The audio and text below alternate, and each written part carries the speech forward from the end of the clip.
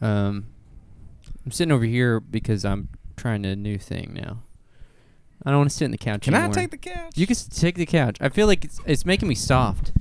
It's making me soft in my in everything. I need hard chairs. I need austere. Austere. I'm a very Spartan guy. I need. He says this as I look over on his kitchen or his coffee table and see a jar of 100% extra virgin coconut oil.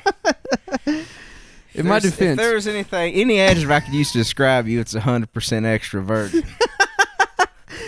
No, my weed dealer sold me a bunch of weed in this, so I don't know. Maybe she was trying. How you know you something. live in a hippie town? Yeah. You fucking get your weed in a shea butter fucking tub. I was just trying to roll a joint before you came over here, and man, it's so humid. Everything is soggy. My weed is soggy. My rolling papers are soggy. Mine's soggy. My mind is soggy. Yeah, no, I gotta sit in this chair, man. And it's the same way at work too. I can't have cushioned chairs at work. You never get anything accomplished. I can't. Settle right in. I can't have comfort. We're gonna see how this works. You know? Oh yeah. Because I just feel like.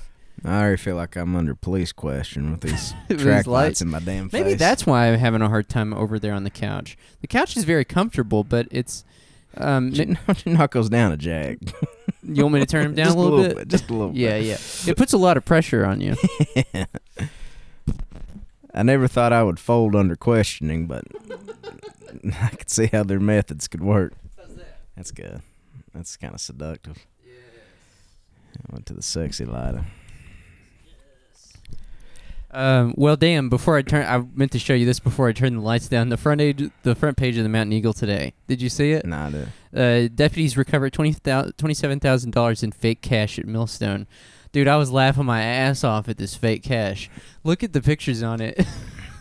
It's got like Ulysses S. Grant on a $50 bill just scowling. Got fucking Andrew Hamilton looks more like John Kerry. You mean Alexander Hamilton or Andrew Jackson? Andrew Jackson. Wait, Hamilton's on a... what's Hamilton on? I think he's on the 10. He's on the 10, yeah. Andrew Jackson's on the 20. I just thought it was hilarious. Look at Ben Franklin, though. He's got this like pursed-looking mouth. Like his lips are pursed. That is fucking hilarious. Yeah. He's like... Yeah, dude. Pretty goddamn funny. God, what's so... look at Ben Franklin. Oh, I know. It's weird. It's really funny, though, because I didn't know... None of their expressions fit what they really look like. Well, that's what trust me, I look at a lot of money. Well, that's what I'm confused about. Like, I didn't know counterfeiting money was, like... Did they not... I don't understand. With modern technology, can't you just, like, put a paper dollar bill on a printer and just... Photoshop the photo of the actual dollar bill onto a dollar bill. Like you making the case for the mark of the beast.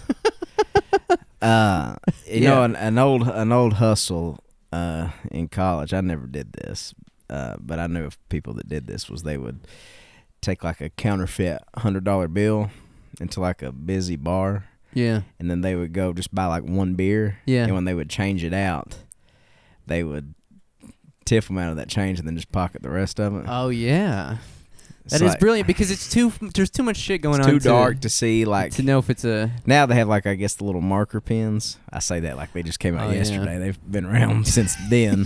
Yeah. But then like it's what you do. Like if you get caught, you're like, oh shit, man, I must have got that changed out at Walmart or something. Yeah, they'll do that to you at Food City. If you hand them a $100 bill, they do the marker. Yeah. Or they'll hold it up to the light.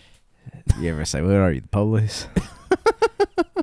It's real, goddamn it. But speaking of college, by the way, I was thinking the other day, do you think that you're... I think I legitimately... Do you think that you're the only person with your specific trajectory? You're the only person I know who was in a frat in college and now is a lefty podcaster. Unless you count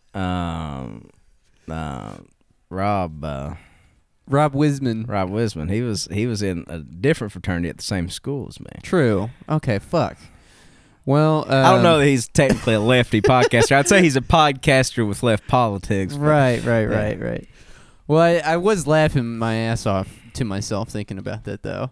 Yeah. I was like, man, we've got a special one in that Tom Sexton. Well, what's funny though is that the two guys, even in that similar trajectory in the same scene, went to the same fucking bullshit school in Kentucky.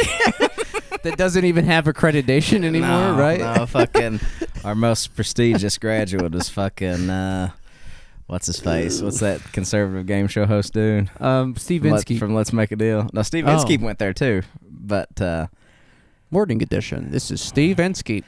not Wink Martindale. What the fuck is his name? Help me out here. No, he's like a conservative talk radio guy now. Peter Sagal. No, hold on a sec. I'm having a serious brain. I'm on day 2 of keto, and I'm already having brain fog. What's keto? You know, the low carb thing. And it gives you brain fog? Oh, dude, serious brain fog. I can't fucking do anything.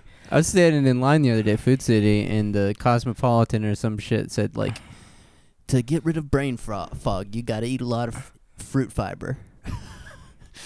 So I guess, I mean, there's probably truth to that. I got to Google this, man. I got a fuckload of blueberries in my freezer right now. If you want, we can put them in your ass, and that's the quickest way to get that fruit fiber, man. Just keister it. Yeah. Steve Inskeep. Not Steve. Steve Inskeep is the NPR Morning Edition guy. This guy hosted fucking Morning Edition. Hollywood Squares or some shit. Maybe Let's Make a Deal. Dude, I was laughing my ass off the other day thinking about Chuck Woolery. Chuck Woolery. Yeah. But he's a right-winger. Yeah, that's what I'm saying. A serious right-winger. Oh, yeah. Yeah, so he's both got... ends of the spectrum. But he went to Moorhead? He went to Moorhead, yeah. Wow. Billy Ray Cyrus went to Moorhead. Wow. Kenneth Faried, NBA player. Phil Simms, New York Giants legend. Well, perhaps you've heard of a little school that I went to called South Plains College, Levelland, Texas. Go Broncos. What was your mascot? It was I think it was Mustangs. Mustangs, yeah. Yeah, I think that's what it was. I know a guy, my friend Matt. I don't know if you met my friend. You've met my friend Matt, big lumbering goofy guy, coaches basketball. He was going to be the coach at South Plains. No shit. Basketball coach, yeah. Big JUCO school apparently. Man, they've got it is. Like for basketball and football. Yeah, and they've got a really good music program. That's why I went there. Interesting. Yeah, I was like, I thought I was gonna be like a mixing engineer, like a sound engineer. Nah. I thought that was what I was gonna be, and then I got to doing it, and I was like, this fucking sucks. I just want to play music. Yeah. I don't want to mix ones and twos. Yeah. I don't want to do the ones and twos. You don't want to be on the ones and twos? No, only if it's podcasting because it's very easy. There's 3 channels. Guys, get into it. Everybody's telling everybody podcasting's canceled. I beg to differ. You think it's coming back? It's a low barrier to entry. We really did get in at just the right moment, because if we had just waited another few months, maybe even weeks, even days, yeah, we would not be here. Honestly, if the J.D. Vance clamor hadn't happened when it happened and we got in, that's true. If we'd have waited till it died down, we'd have been sunk. Yeah. Gotta get a little lucky in this life, too. You're not wrong. You want to hear some speaker pieces? We haven't done it in a while, but there was a few good ones. Just because the best ones are Christian ones. You want to read them, or you want me to? Now let me see what we got over there. I circled you got some. anything circled? I circled some that you should look into. Let's see what we got here. Wait, before you start. Never mind. I like this. This grabs my eye immediately. All you Donald Trump fans should read The Manchurian Candidate. It came out in the 60s. It's like, yeah. I think most of us have either heard or seen the movie that's came out since then. Or even with the Denzel original. Washington? Yeah. Yeah, the remake was Jonathan Demme film. It's good. The Manchurian Candidate looks so much like Donald Trump, it's pitiful. Mm-hmm. Yeah. I don't really know what they were getting at there. Are they saying that Donald Trump is like a super soldier? That was like... What was The Manchurian Candidate about? It's like the... I think it was like about a guy... I didn't watch it. I just know what it is. It was like about a... yeah, it was like a hostile foreign power put Yeah, candidate I think it was kind of the sort of Lee Harvey Oswald thing. It was like a hostile foreign power brainwashes a candidate to hear a certain word, and when he hears that word, kafifi or whatever, God, I thought we agreed not to say that. He assassinates like the president or whatever. So I don't know. I don't understand that analogy. Donald Trump is not an ex-soldier. Definitely not a super soldier of any kind. No, just our big wet boy. I think it's simply amazing that a large number of the people who go to church in this country every Sunday are going to bust the gates of hell wide open because their preachers preach to them false teaching. I circled that for several reasons. First of all, the notion that like the gates of hell are just busting at the seams. Yeah, everybody's just trying to get in. Yeah, or out, Yeah. or just that it's just packed, Yeah, packed house. But the second reason, well, before you go any further, before you get too far down the road, I think it's hilarious that let's say that Christian theology is right, and if we don't say the right combination of words or feel contrite for things that unseemly things we've done, that we're going to get sent to this cosmic realm that's really hot and has gates apparently. Right. If you're already there, what in that scenario makes you think you're going to get at? Like, let's say you get past the gates. Then what do? You just kind of like, you try to okay, it's still pretty hot over here, but where are you going? Well, you need to try to stay as close to the gates as possible because that way you'll probably be able to get a draft. You know what I mean? Yeah. Because the body heat, like the body, everybody's body heat. It's like being at a concert. That's kind of like what hell is. Yeah. Just being at a concert. Yeah, sometimes that is true, depending on the concert. Yeah. But no, another reason I thought it was funny was because, I think it's really funny that American Protestants have this idea that like. They're so dialed into their own sort of tiny, isolated denomination that they literally think that like the difference between a Lutheran and a Baptist and old regular Baptist or a Presbyterian or whatever is so vast that it will land you in hell, in the inferno. Like they think that there's so much distance between those. Yeah. It's like no. I don't know. It's a lot of work to maintain that kind of Christianity or that idea of Christianity. You know? And what makes you think that it's the right way anyway? Right. Well, I don't know. I guess it's because maybe the Presbyterian Church has better cake than the Baptist Church. They have the worst music. Tell you that Presbyterians have the most dog shit boring music. What is it? It's just fucking piano rock. Nah, Jay, it's not even piano rock. It's just it's Billy. It's fucking. They just play Piano Man when you go in there. Right. It's Randy Newman. I'm gonna pivot on piano rock. Louisiana. I guess I do like Jerry Lee Lewis and Randy Newman. Like, man, I a love few Randy Newman songs. Randy Newman. He's got that one song where he says the N-word. But it's like, is it okay? Because it is satire. Well, it's kind of he's embodying a character. That's a. I'm not touching that. You're not touching that? No, I'm not touching that. True. Yeah, well, anyways. Moving right along. Not touching it. To certain Put people. The paper over your face. To certain people. Is it true you all are hackers? That one was. I would have never have guessed it. I thought you all were above that. I really need to pay more attention to what I think are good people. To me, hackers are lazy and spineless. I need to pay more attention. Yeah. I'm confused here.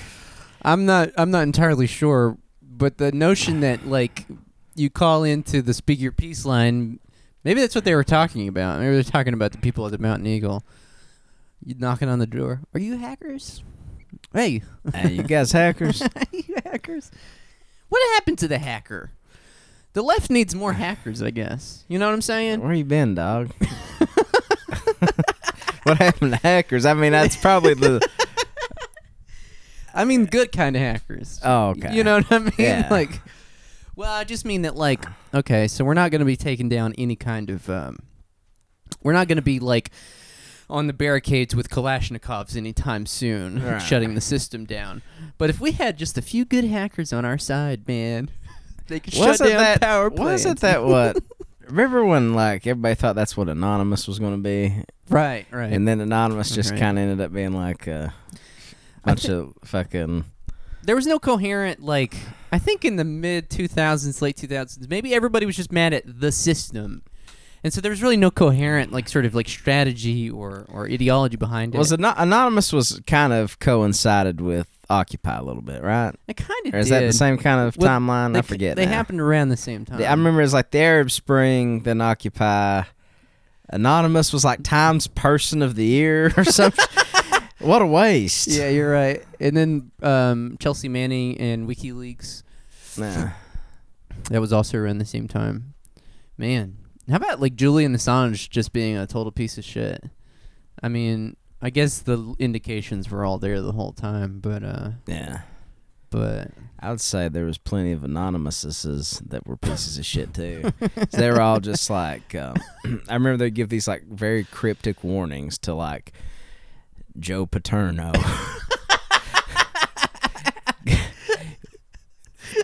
Remember they do those like YouTube Yeah. videos. Go to the cops, Joe Paterno. we will not forgive. We will not forgive. We will not forget. It was just Obama as he was anonymous. Yeah. You ignored Mike McQuarrie's testimony.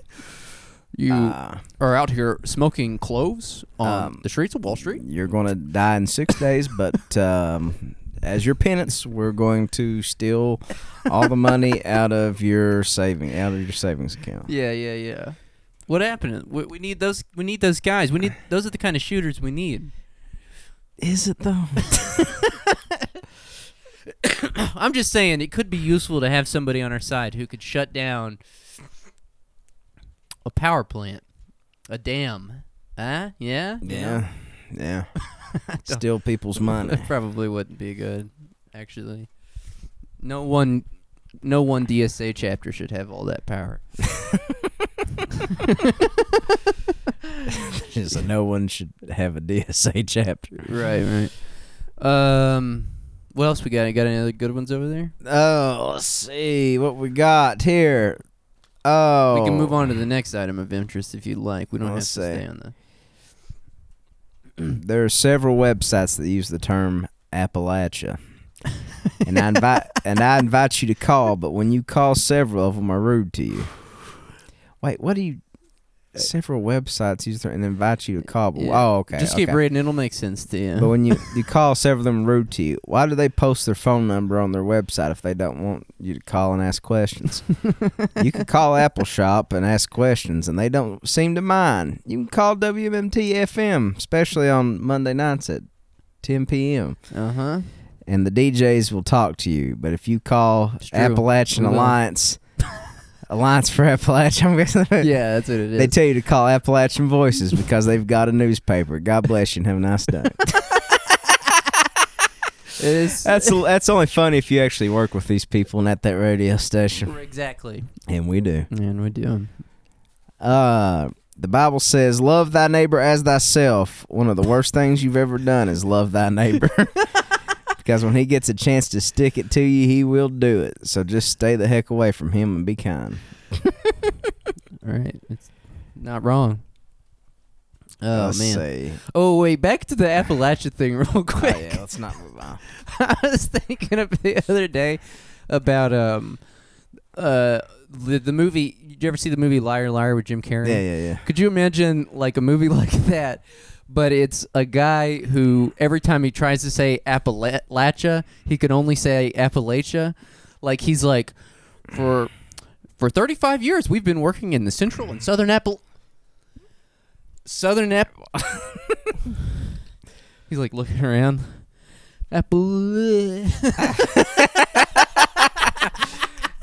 And then once he actually says Appalachia, then like 400 App Studies nerds dogpiling. Yeah. You motherfucker. Yeah. You've seen the bumper stickers. It's Appalachia. Just that look on his long vowel. That's so funny. Yeah, pretty dumb. Pretty fucking dumb. Yeah. So what's been going on? What's been going on in your Shit, world? man.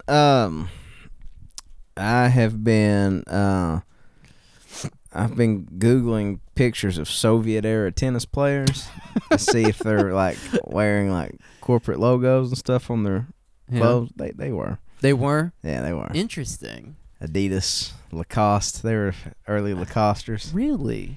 Yeah. What do you think that, like, I guess, is this tennis player beholden to like a certain government? Like, could you just be a tennis player and probably? They're beholden to the. No, you have to represent your whatever your country's federation is. Like you couldn't Really? be autonomous from a country, and I'm a citizen of the world. well, I suppose you could, but you wouldn't get very far because like the like country's federation is who sponsors your. You'd have to be ultra rich, Oh, okay. be able to fund your own travel, which is like not cool either. So, do you think there's like a discrepancy then between like the tennis players and the government? Was the government just wasn't enforcing that? No, I mean like they're like these bodies are like.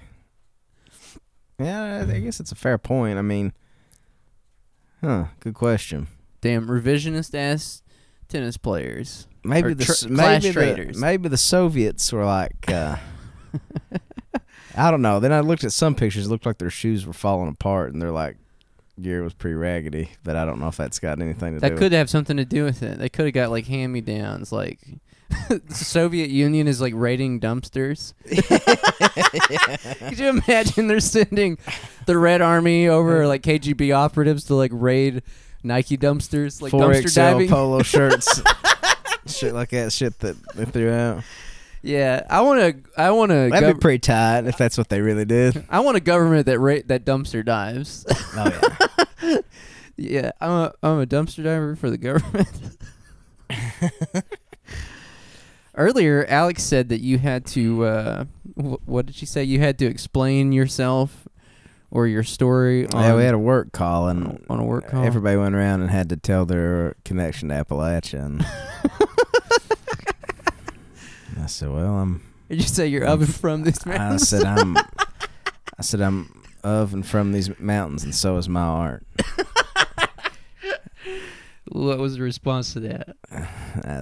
They were like, "So Joanne, you're next." Oh fuck, dude. Hi, I'm Tom. He, him pronouns.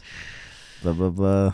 Oh, that's cool. I'm from and of these mountains. From and of these mountains. Yeah, but it's funny because like everybody had to answer the same question: "What's your connection to Appalachia?" And a lot of them were like, you could tell they were just like fucking like hipster nerds who were like, "Well, the old family homestead." Anybody that tells me that their old family homestead is somewhere in the mountains, I know you're not a real fucking hillbilly because nobody has a family homestead. Exactly. Okay, It's true. if you did, then you didn't experience the crushing poverty that comes with living here, and so I tend to think that.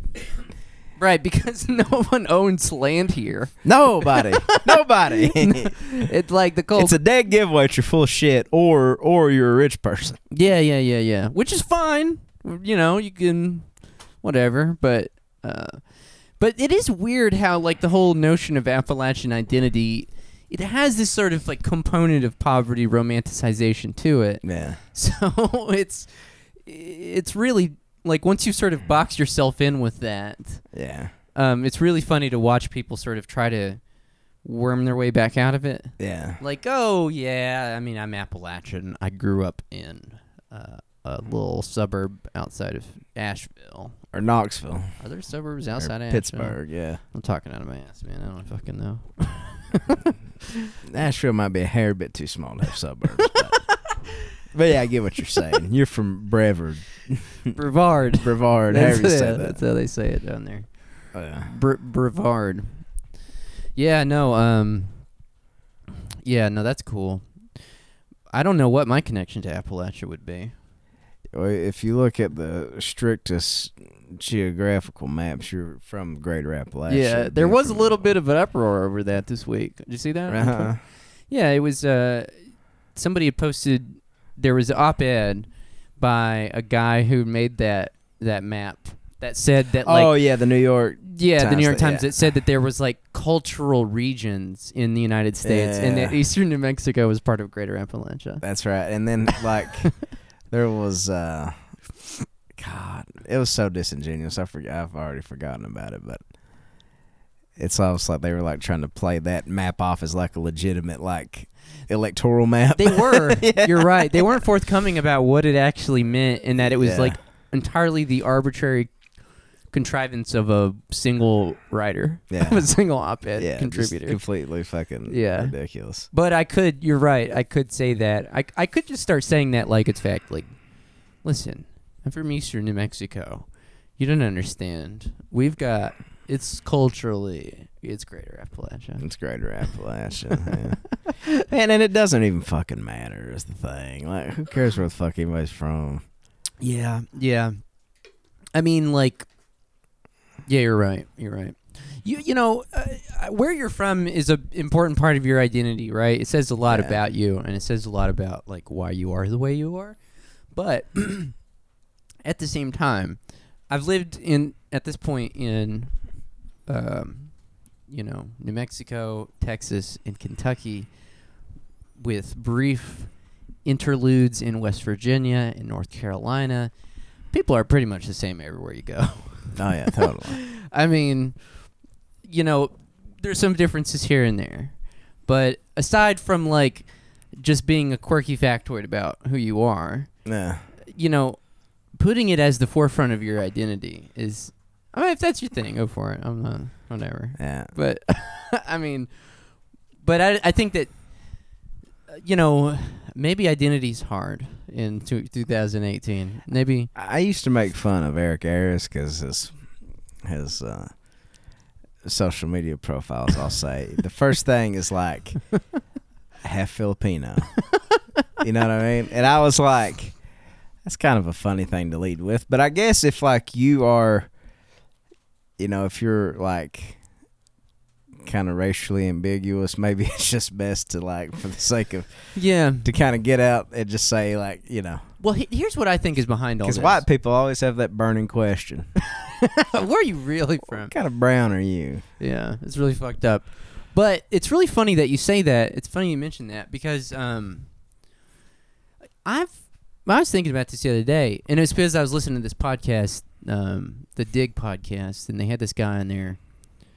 I don't fucking remember his name now. Jacob Fry, maybe. But it was a episode about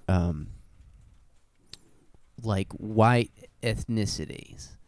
I don't know how to say it other than to say that like white Ethnic people, whites. Yeah, ethnic whites. Like Yeah. people are always trying to evade the responsibility for white supremacy and slavery and hegemony and all these things. By pointing out they're Irish. Exactly, Irish American or Italian Serbian, Appalachian even to and exactly, that's the point I wanted to make. That Yeah. Appalachian American or Appalachian or whatever serves a very similar function. Very similar. It's basically to function. say like, look, And almost in our early days, I'd argue that we almost waded into that a little bit. did we? Yeah, I mean, I did that interview with Katie Halper that one time that I'm not terribly proud of. I've still never listened to it. Don't. And if you do, if you Sorry go back, if to you admit subscribe, I think it's on our Patreon. is on our so if Patreon. if you're a Patreon subscriber, or you are thinking about it, and just skip over that one. But did you? I said some dumbass shit like, "Man, my granddad was paid in script, and that's just like a couple of notches away from slavery." It's like, okay, buddy, that's a little off base. I see what you're going for. I see the point you're trying to make. Man, But yeah, I was new to the left. Not really new to the left, but like, well, it's I wanted mine, baby. well, it's again, this is this notion of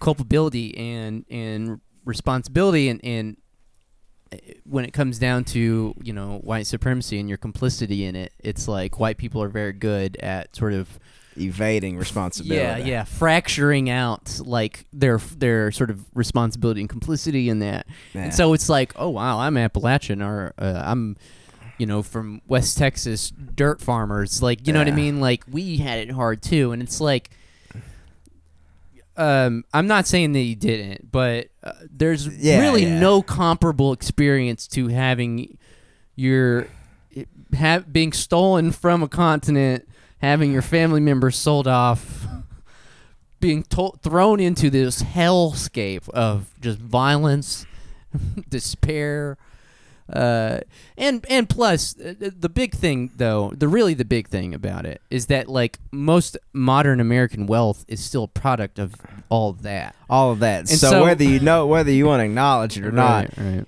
you are. But also another thing I've been thinking of with the Appalachian thing too is like, in that whole conversation, nobody ever wants to talk about like the Native Americans we slaughtered off here before we claimed these men. You know what I'm saying?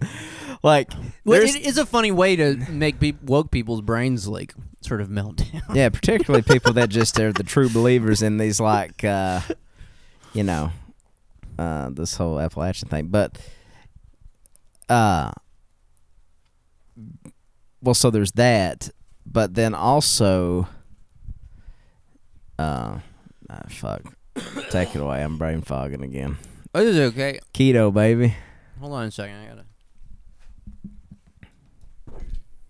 Take a break for a second. I spit that out.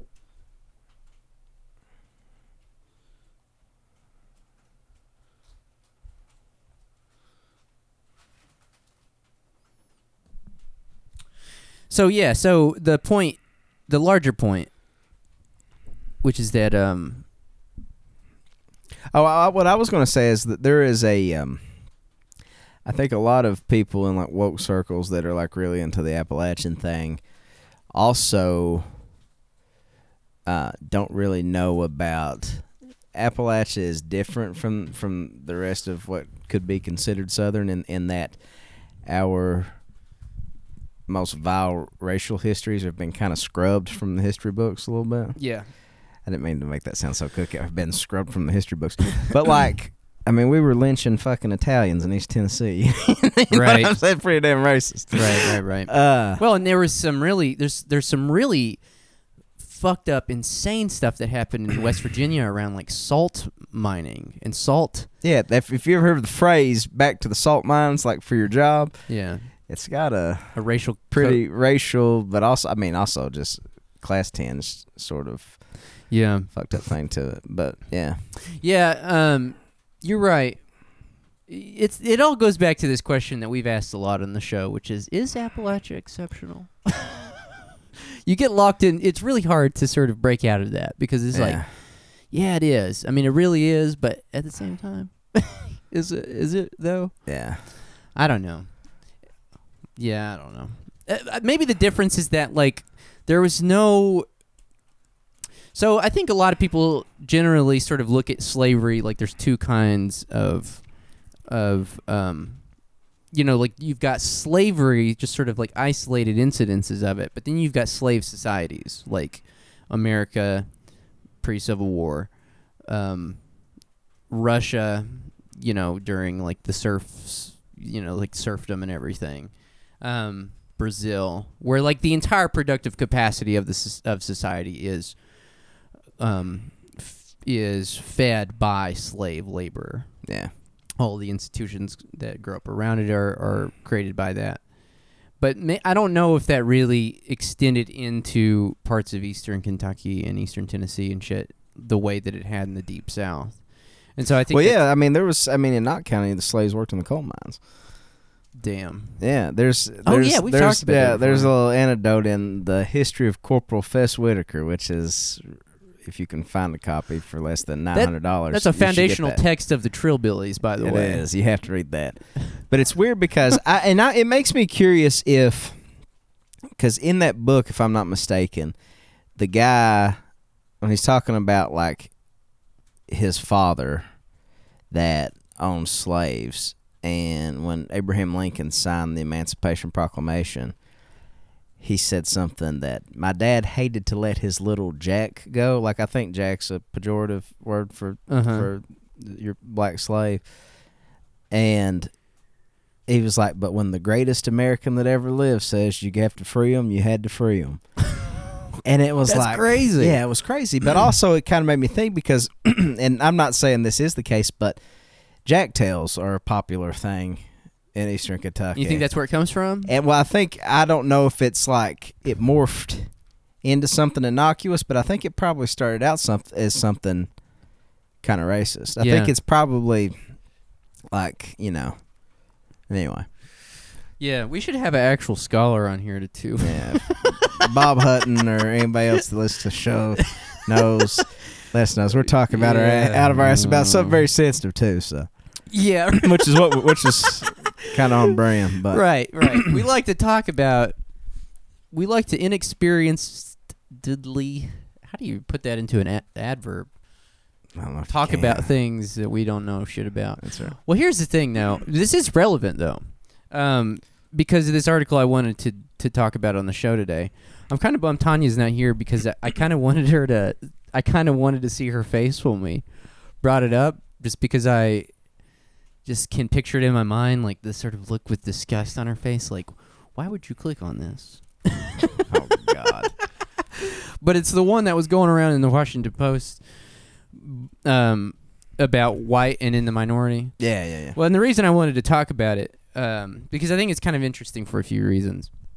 It's by a guy who shares my namesake, which I'm not too crazy about. First of all, also, just before you get into this, I was trying to be scathing and biting, but ended up with my fucking worst try hard earnest tweet ever the other day. It was like, "Hey Terrence, whatever, which rich guy that has a vested interest in keeping blacks and whites separate?" I saw that. And I was like, after I put up there and let it marinate, I was like, God damn, that's good job, Sexton. I thought it was. I thought what you were going for, at least. the trouble with being earnest. Well, it's hard. I mean, I made a few tweets about it and deleted them because I felt like I wasn't really explaining myself very well. But there's just a few points I want to make about it. The first, there's a bunch of obvious points to make about it. So the article's in the Washington Post. It's called "White and in the Minority." She speaks English. Her coworkers don't. Inside a rural chicken plant, whites struggle to fit in. And on the cover of it, you got this man and this woman sort of, the photo of it is very symbolic of the story and analogy he's trying to make. It's, they're a white couple sort of huddled up at this table alone. Yeah. Which is funny because there's a white guy behind them. Whatever. Some holes been poked in this already. That would complicate the narrative. But, and then sort of all around them is a bunch of Hispanic workers. It's by a guy named Terrence McCoy, giving Terrence's out there a bad name. Oh, puss-ass boy. Yeah. Not a lot of people are named Terrence. And I'm maybe the only person I know. I'm definitely the only person I've ever met who spells it the way I do. I don't do that. My parents did that. I can't take credit for what my parents did. Spells it the way I did. I chose to spell it. That's what your name's going to be. You spell how you want to, son. I came out the womb like, listen, for 35 years, Central and Southern yeah, it's a very interesting article. I read the entire thing, and the prose with which I've followed this reporter for a while, and I even I know where he lives and everything about him. Yeah, I'm like Robert De Niro in Taxi Driver. Yeah. You ever seen what a snub-nosed 38 can do to a reporter's asshole? Yeah, no, I mean, I followed him for a while, and I even mentioned to you a few months ago I wanted to do an episode about his writing. I don't know if you remember this or not. But the reason I wanted to do an episode about it is because he's written a lot about Eastern Kentucky and about Appalachia. And he's got a very distinct style. His writing, his prose, is very sort of like punchy. It's very commanding. He's a good writer. I'll say that. You know what I mean? But he's in the wrong line of work. He should be a fiction writer. He should be a fucking fiction writer. Exactly. Well, I mean, the thing is like, he writes this entire article. I've got what, fucking 17 goddamn pages here. This motherfucker's huge. And the whole point, like I sort of mentioned on Twitter, when I was talking to Scott Benson, mentioned on Twitter, like, it opens with this analogy of them sort of like huddled together, while the sort of walls of diversity close in around them. And he uses prose to sort of, what he does is he uses a prosaic device to sort of imply that sense of urgency. What he does is he's like, they've got 7 minutes. They've got 10 minutes till the break is over, and he'll interject 7 minutes left, 5 minutes left. It's like a ticking clock. It's a device that is intentionally supposed to show, like, is supposed to mirror, I guess, like the urgency. Yes, the urgency. The countdown till white genocide. Exactly. You know how like they have those doomsday clocks? That's exactly. It's like a white genocide clock. The editors at the Washington Post, they've made an announcement like, we're moving the doomsday clock 1 minute closer to white genocide. Yeah. Well, that's kind of like what he's trying to do. 2 minutes left, 1 minute left, or whatever. You know what I mean? And then they're pressing closer together as more and more Mexicans come around them and talk fucking Spanish. and it's totally absurd, because then they start, they go into her difficulties, the woman's difficulties with not being able, and this is legitimate. I'm not saying it's not. Like, if you work in a work environment that's dangerous, it's important to be able to talk, for sure, or at least be able to communicate basic concepts and ideas with your coworkers. Yeah. But first of all, I've worked in workplaces where I've been the only person really who talks English, and it's pretty badass. Like, no one talks to you. You just get to sit there. One of the things I fucking hate about working is having to talk to coworkers. It's actually a pretty badass scenario when you don't have to talk to anybody. You just fucking sit there, eat your sandwich, watch the fucking telenovelas on the TV, and go about your day. Well, that's just me. But I don't know. But no, people really do need to be able to connect with each other, and if it's a dangerous work environment, they need to be able to communicate. Right. But he spills all this fucking ink, basically showing how that's a problem. Basically spills all this ink to tell these people, or not to tell these people, but perhaps all this trouble could have been avoided if they just learned the word peligro. That's the thing. She's not a fucking idiot. Okay, first of all, she could learn that. Yeah. But like the author himself and the article is doing a lot of heavy lifting, a lot of heavy racist lifting for the couple in the middle of the story. They're just sort of garden variety white people, racist, probably haven't really given it a whole lot of thought. Just your garden variety reactionary tendencies that exist in the WWC, baby. The white working class Trump country, but the motherfucking WWC. Right. But it's not, but like I said, he's doing a lot of heavy lifting for this couple. Yeah. And he's putting a lot of ideas on the table for them to absorb and agree with. I don't know, like I said on Twitter, he's working with a specific framing, and I've met people personally who have met this writer and know that that's what he does. But I'll talk a little bit more about that. So he's a racist. I don't know. We'll tease that out. Let's explore that. Stick a pin in that. I wouldn't go so far. Okay, he's white. Yeah, he works for the Washington Post. He's probably a racist. Probably a racist.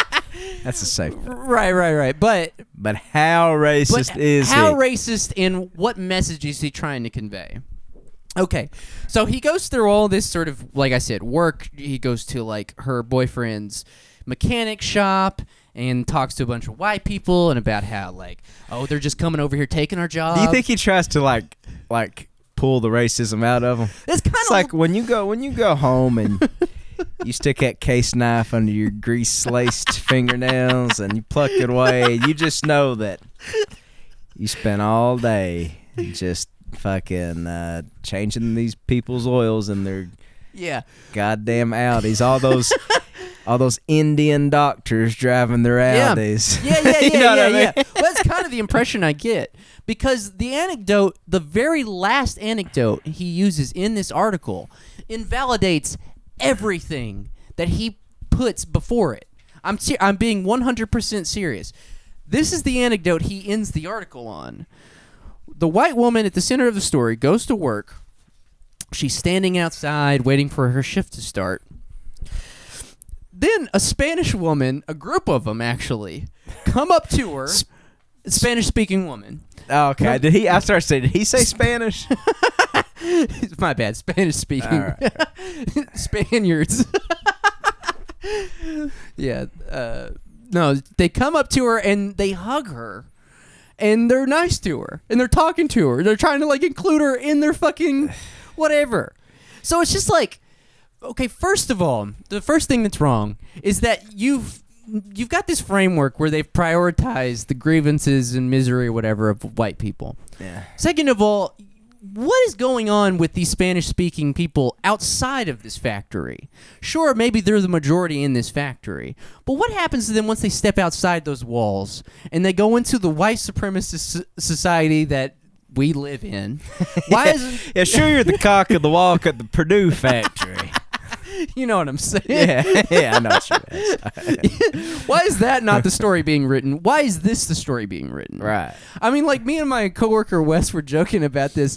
Could you imagine going to, like, Saskatchewan or Montreal or something and, like, showing this to a newspaper up there and being like, like, could you imagine this same article framework for, like, French-speaking workers? You know what I mean? Like white French-speaking workers in like Saskatchewan, it wouldn't exist. It wouldn't exist because the whole point is to like invoke this like sort of. The whole point is to invoke white as normal and as hegemonic, the default, and as immune, something that should be immune from all the other everybody things. Else should have to contort themselves around. Right, exactly. Our normal, exactly, or whatever. Exactly, and that the white people in the story shouldn't have to be doing the kind of work that the Spanish-speaking people in the story are doing, which, you know, no one should have to be doing that kind of work. And I'm not saying that, like, you know, so like, for example, one take I did see on the internet was like, they don't talk about how good these jobs are. That's a wrong take, because these jobs aren't good. They're fucking awful. But that, again, that's not the story either. Right. The story here is specifically about how white people are having it worse than anybody because they're isolated. They're paradoxically, yeah, it's the WWC that has it. Right. Yeah, that's right. But this is and that was my whole thing when I like heard that. I was like, did nobody give this guy the memo that the whole WWC Trump country, like that whole grift ended like April 2017? Like he's trying to just get as much mileage out of that as he can. Well, he's been a major perpetuator of that sort of concept and Sounds framework. like it, yeah. You know, so the reason I know about it and the reason why he's on my radar is because he wrote this series on disability fraud in Kentucky, or not just disability fraud, but the SSI system in general. Con stuff. Sort of. It was more about like the system of Social Security benefits in general, and in the Washington Post, it's so bizarre, man. They totally like doubled down on this too. They like made this story that made it sound like everybody and their fucking dog was getting disability checks, which, first of all, it's incredibly difficult to get signed up for disability for SSI. Incredibly difficult. I mean, and most of the people that get on it don't live very long. No, fuck no. you don't have a whole lot of time left, and you have to prove that you're so disabled that you cannot work. That's part of the thing. And if they're not just going to like sign off on a lifetime of benefits, and you don't have a legitimate claim to that. Exactly. Yeah. Well, but they've perpetuated this idea and this story that, in this narrative that like it's just a widespread issue that everybody, like I said, everybody and their fucking dog. It's so stupid. It's also like food stamp fraud. Like food stamp fraud is like percentage. Well, it's not even food stamps anymore. I should say, right? WIC. Yeah. SNAP. Yeah. Fraud is like percentages of percentages, and everybody like always points to that. Like I think it's less than $100 million last year. Right. In like like food benefits fraud. Yeah. Well, so and then there's one other story I wanted to talk about, and I'm not going to do it justice. I just want to do the contours of it real quick. He wrote a story from Grundy, Virginia, maybe about a year and a half ago. And this is very indicative of his kind of writing. What he does is he and this is what he did with this story in Grundy. He goes into a community and bases all of these conclusions essentially off of anecdotal evidence. And it's very convincing because, like I said, he's a very good writer. Yeah. And so with the poor journalistic integrity. He's letting democracy die in the dark is what that's what he's doing.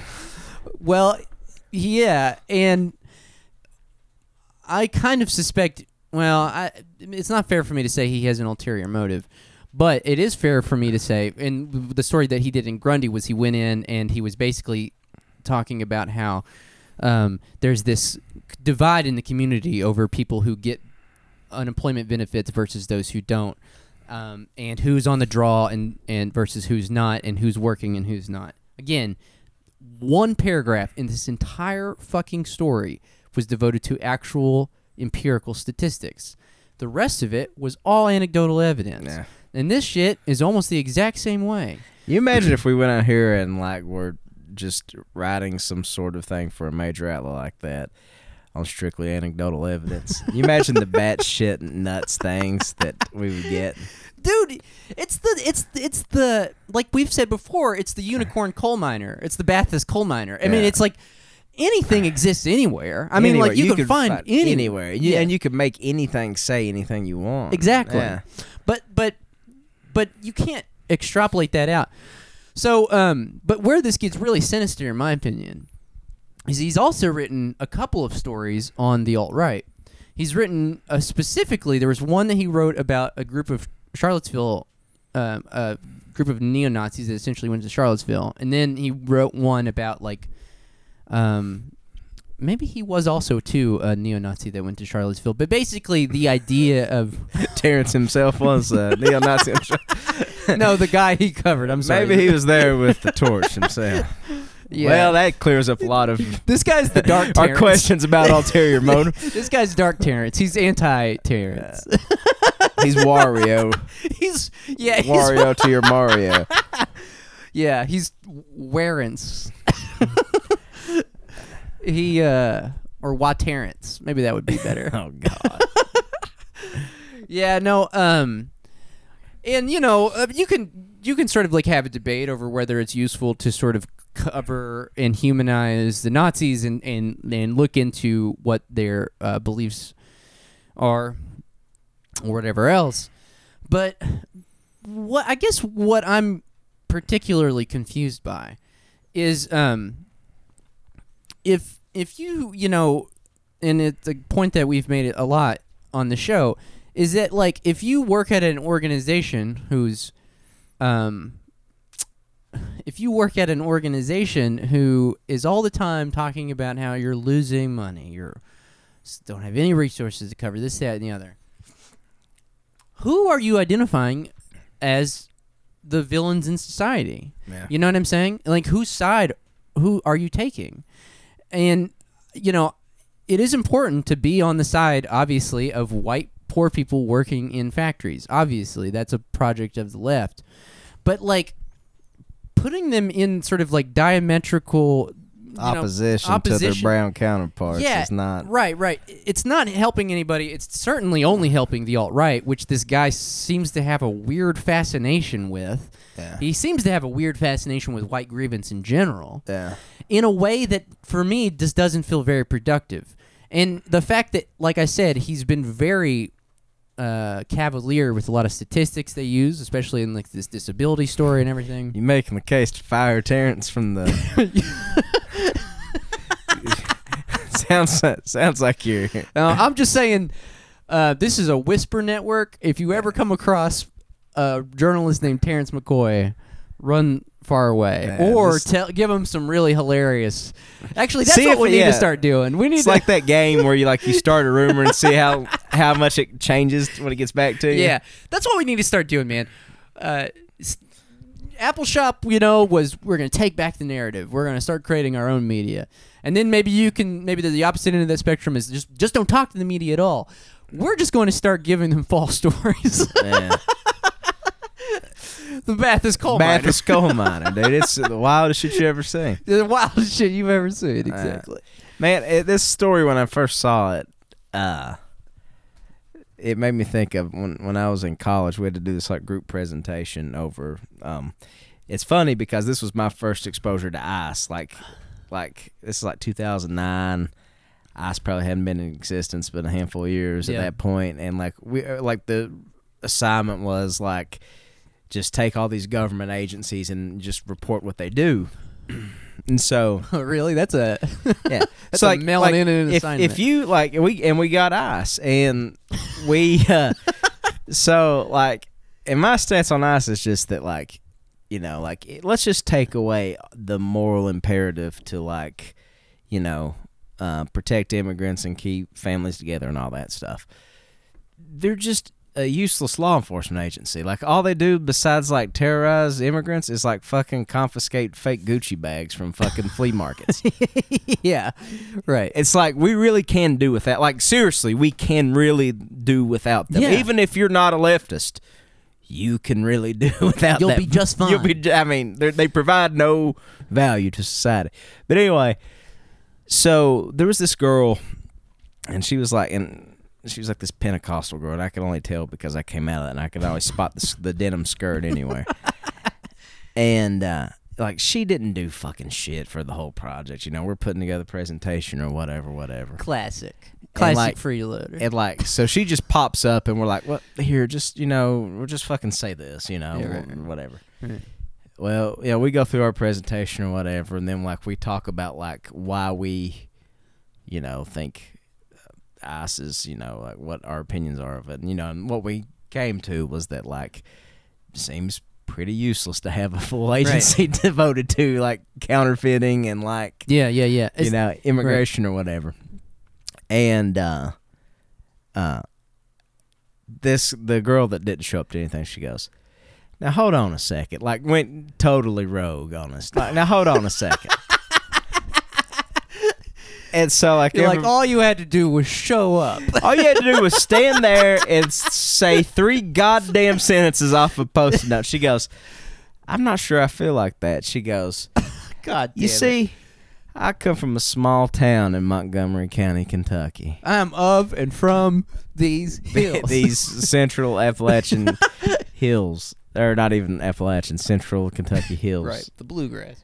And she goes, "I can't even put my finger on it, but I don't agree with that at all." She goes, "All I know is this, is ever since the Mexicans showed up in Montgomery County, everything has changed, and not for the better."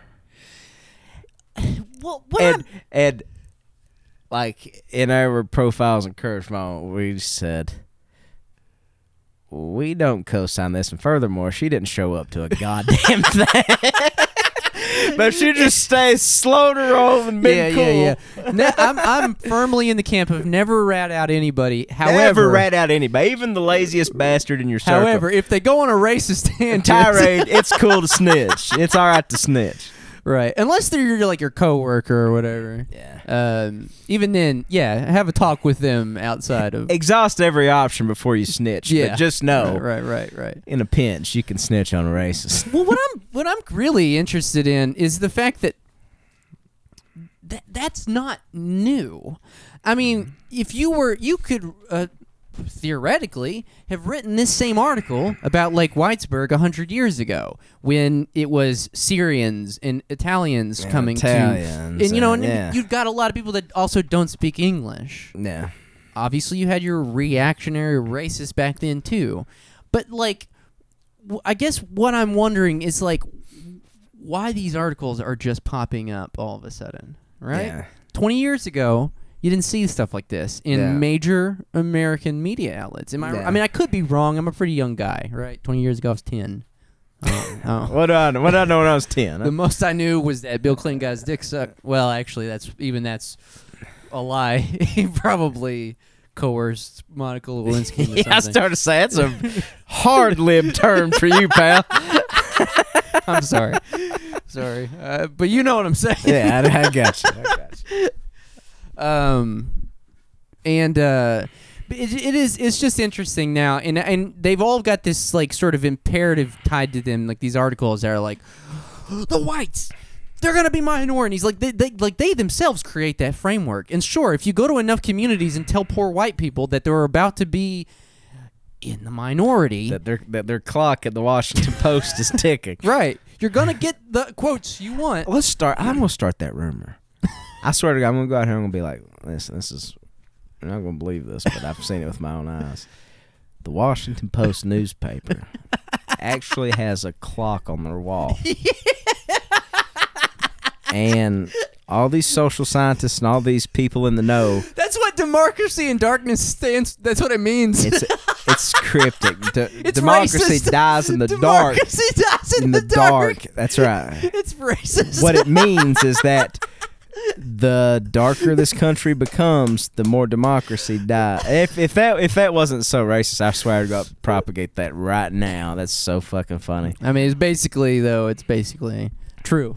It's basically. I mean, it's true that, like, I think the Washington Post is. I mean, dude, they've always been a conservative ass fucking paper. Don't get me wrong. They're pieces of shit. Dude, they copped for the Iraq War. You must have slept through the Post. I definitely did not. I saw it with you, didn't I? I wanted to sleep through the Post. I don't remember who I saw it with. Yeah, we saw it together. It was really fucking dumb. Yeah.